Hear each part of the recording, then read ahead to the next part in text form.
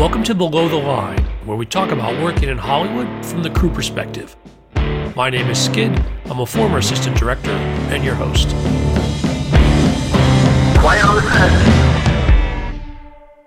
Today we're talking about World War Z, and my guest is Max Brooks, author of the 2006 novel upon which the 2013 Brad Pitt starring movie adaptation was loosely based. Hi Max, welcome to Below the Line.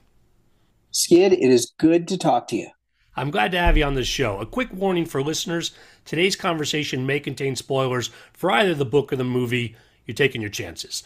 But before we get into that, Max, tell me a little about your background and leading up to the writing of the book.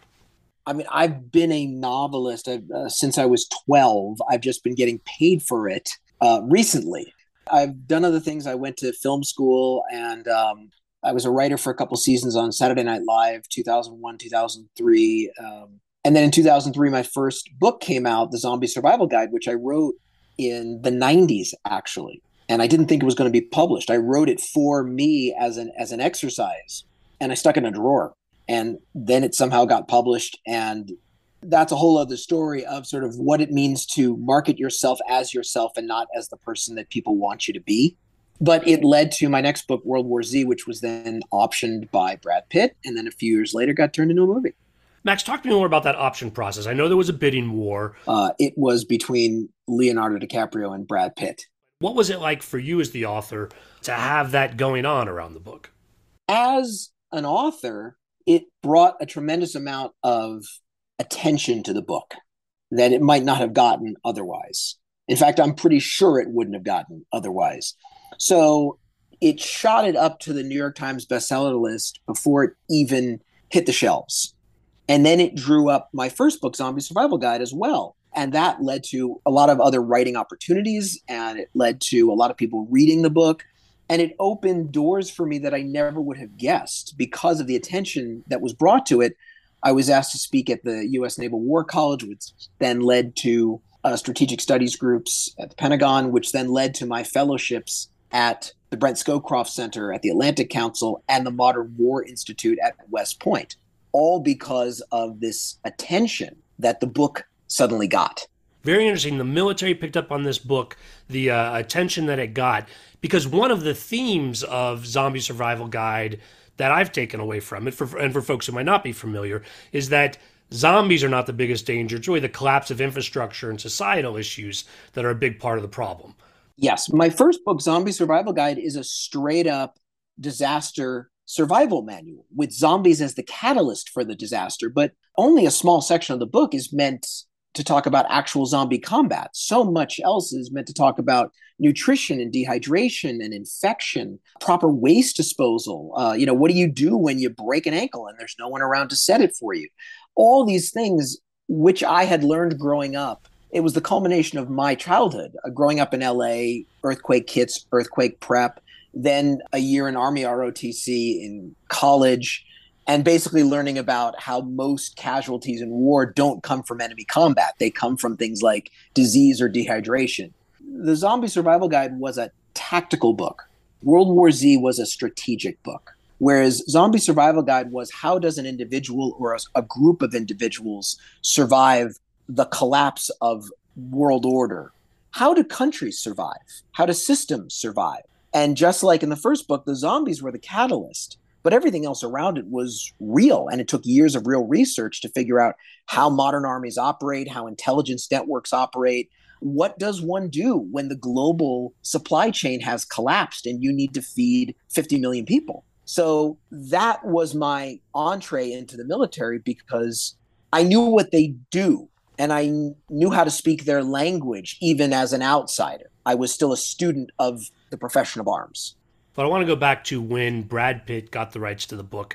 That was 2007. The movie's not coming out until 2013. From what I've read, they go through a couple iterations of the script. But as I understand it, you're not involved. How did it work that they took it and had other people write it? That wasn't even an option. It's not like they asked me to come in and write them a draft or anything like that. I mean, I had one meeting in the very beginning where I was asked sort of about the writers they were considering.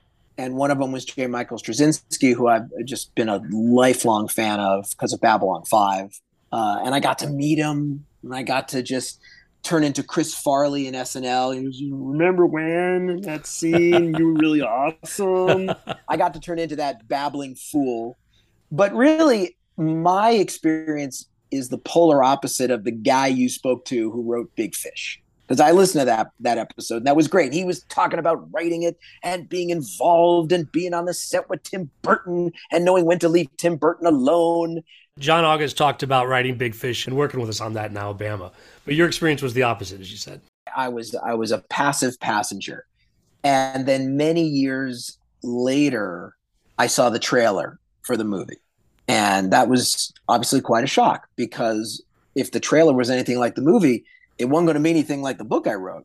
And I was very lucky because I had 3 awesome people to sort of slap some sense into me.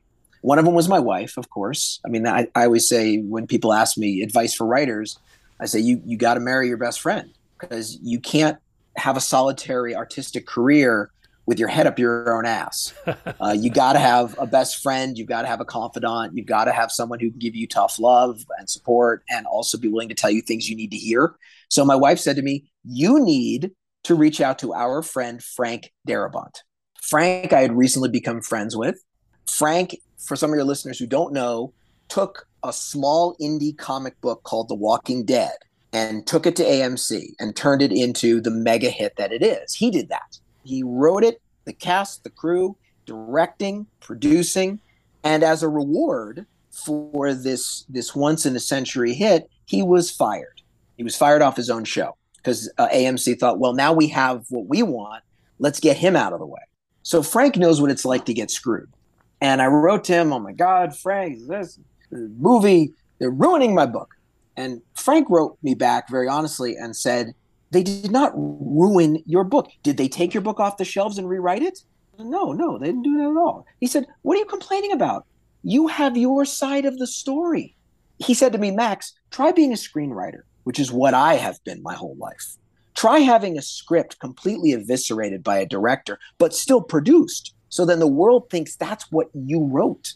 He said, Max, if anybody ever wants to know your side of the story, there's your book in its purest form. So what's your problem? And then he did one further. He passed along my email to another guy who wrote to him and said, listen, tell your friend Max, he's forgetting why he gave over the rights for his book. Because the reason he did it is the reason we all do this as novelists. We do it to bring attention to our book. We do it so people will read our book. And now so many people are. So who cares what the movie looks like? What matters is so many people have been introduced to this book that would have probably never even heard of it. All the best, Stephen King. So these 3 people got me on the right track again. And so I went and I saw the movie and I was so relieved because it was absolutely nothing like my book. And that, I know that sounds very weird, because you would think intuitively, emotionally, the farther the movie goes from the book, the more upset the original author would be. But for me, it was the reverse, because I didn't have to watch my characters being eviscerated. I didn't have to watch my story be perverted. I didn't have to watch anything. I was spared Stephen King's experience watching The Shining, which is still The Shining, but it's just different enough. And by the way, Stephen King was fired off The Shining. Kubrick had him write the first draft. And Stanley Kubrick said, who the hell are you? You can't write. I'm hiring someone else. So I was spared all of that. And instead, I got to watch a really fun zombie film, kind of like 28 Days Later on crack.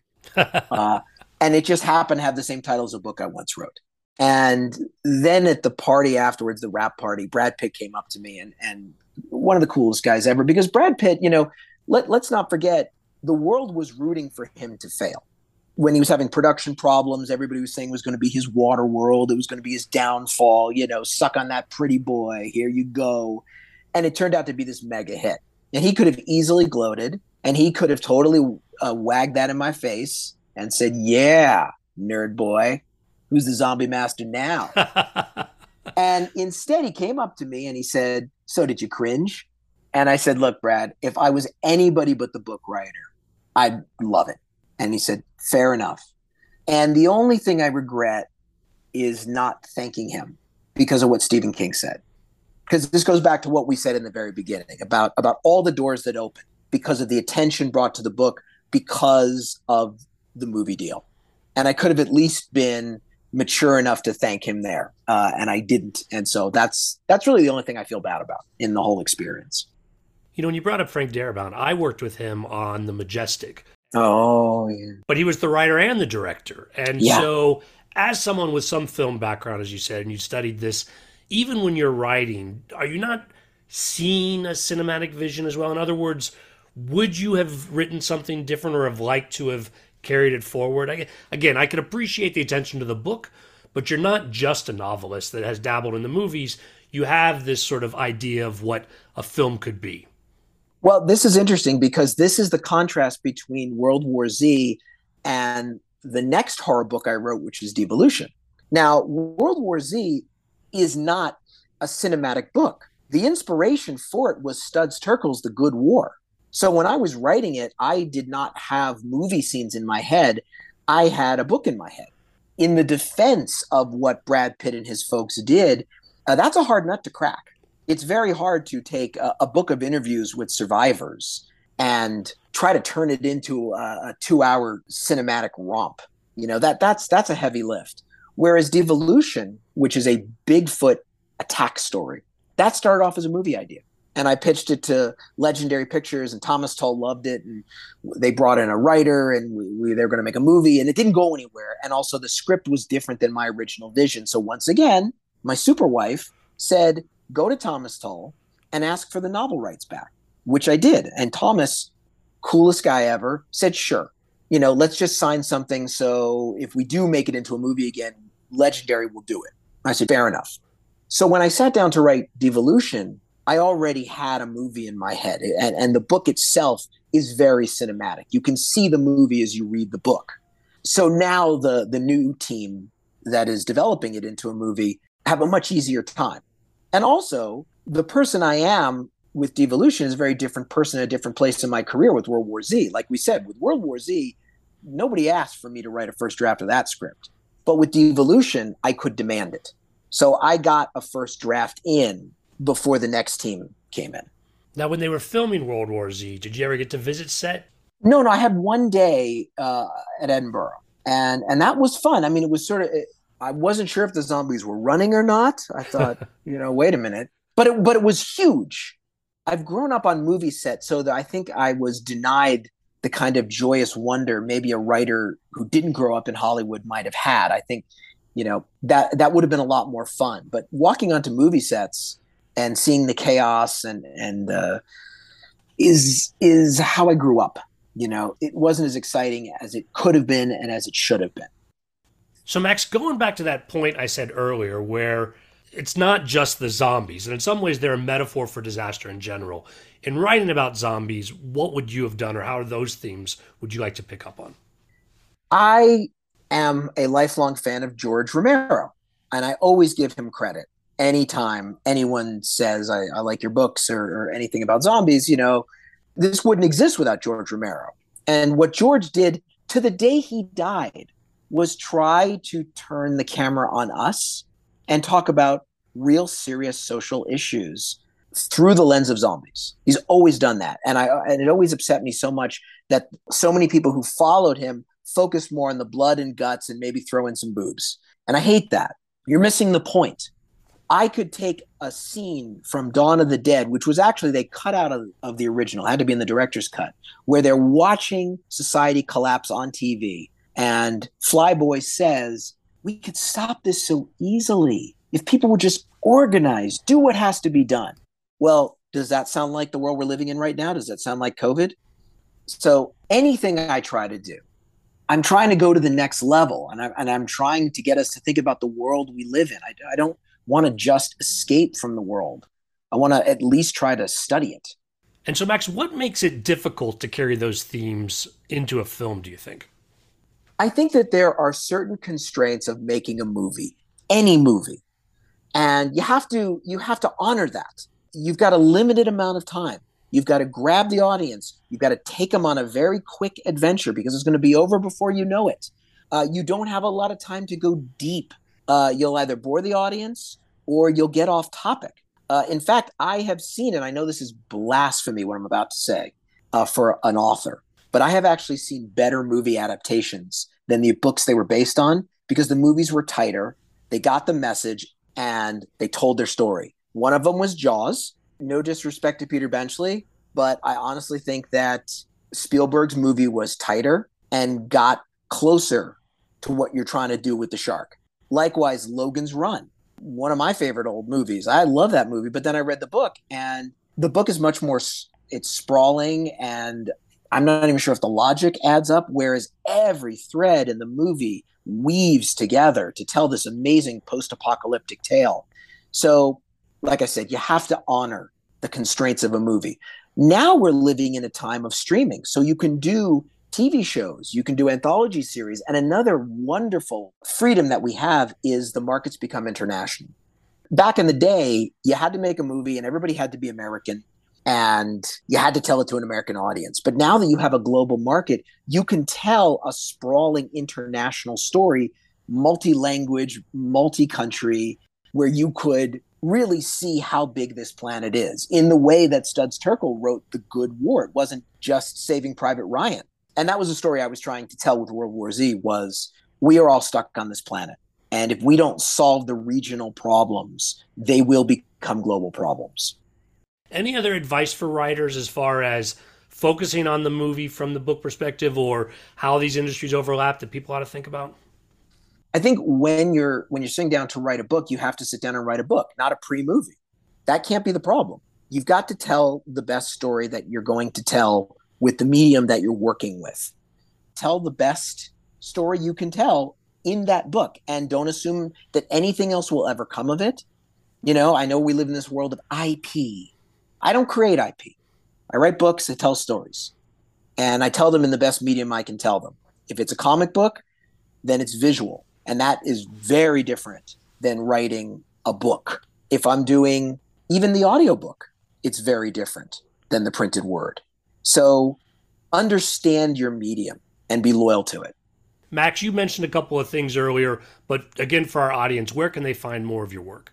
You know, you can always look out for my old stuff, but one book I'm very proud of, the graphic novel of the Harlem Hellfighters, and it's the true story of a unit of African-American soldiers in World War I that were set up to fail by their own government, who didn't want them coming home as heroes and tried to actively sabotage them. And despite all the obstacles thrown in their path, they came home as one of the most decorated units in the entire U.S. Army. So it's written by me. It's illustrated by the brilliant Kenan White. You can pretty much order it anywhere graphic novels are sold. Now, has somebody optioned that, Max? Is that out there somewhere that maybe we'll see a movie someday? We hope so. But once again, there are the constraints, not just of the movie, but of physical production, which you know. You know, war movies are this is a whole other podcast we could do. But as you know, war movies are expensive. There's a lot of props and a lot of costumes. And then a period war piece means all those props and costumes have to be made from scratch. So we're talking about a hugely expensive movie. We're also talking about a big cast. And when I wrote it, I originally wrote it as a screenplay. And I pitched it around Hollywood in the 90s. Nobody wanted it because the gold standard of American post-Cold War cinema was American Pie. Right? That was our victory. That showed the American century was triumphant, was a dude sodomizing a dessert. So nobody wanted it, and I was going to give up. And then LeVar Burton read the script, and he said, "You've come closest to the truth with this." As a kid who grew up with dyslexia and never really did well in school, to have Commander Geordie LaForge tell you you've done your homework, that kept me on track. So then when I got into comic books, I thought, I can finally tell the visual story because this is a visual story. This is about race. This is about what people see.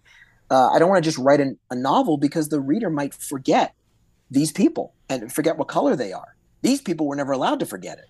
So a comic book was great, and it allowed me to do it.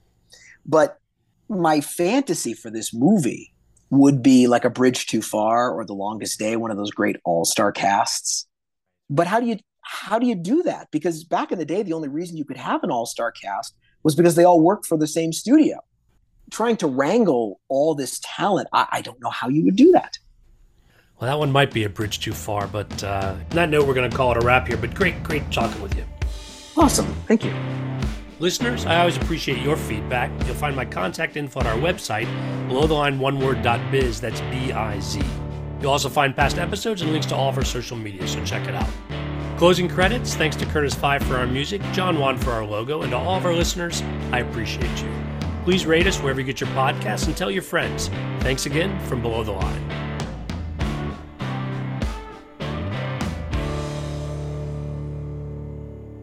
I didn't have any creative control over the movie, but I did have creative control over how the book was marketed when the movie came out. And that was very important to me because when movies that are based on books come out, what publishers always do is they take the poster from the movie and they stick it right on the cover of the book, instant recognition in the airport, you sell 1 million copies, bam, easy money. The problem is the movie was so different that Brad Pitt's character, Jerry Lane, does not appear in the book. There is no Jerry Lane. They were going to put him on the cover of World War Z. And I said, absolutely not. I said, I have nothing against Brad Pitt. I have nothing against the movie, but that is false advertising. And I will not allow you to do this because people who don't know the book, who might have seen the movie, will see the poster, pick up the book, open it, and say, where the hell is Jerry Lane? That was the one tiny bit of control I had. Yeah, you must have lost a lot of money over that little bit of control, Max. I can only imagine how Brad Pitt's face would have sold a bunch of books. Oh my God, I can only imagine. Good Lord.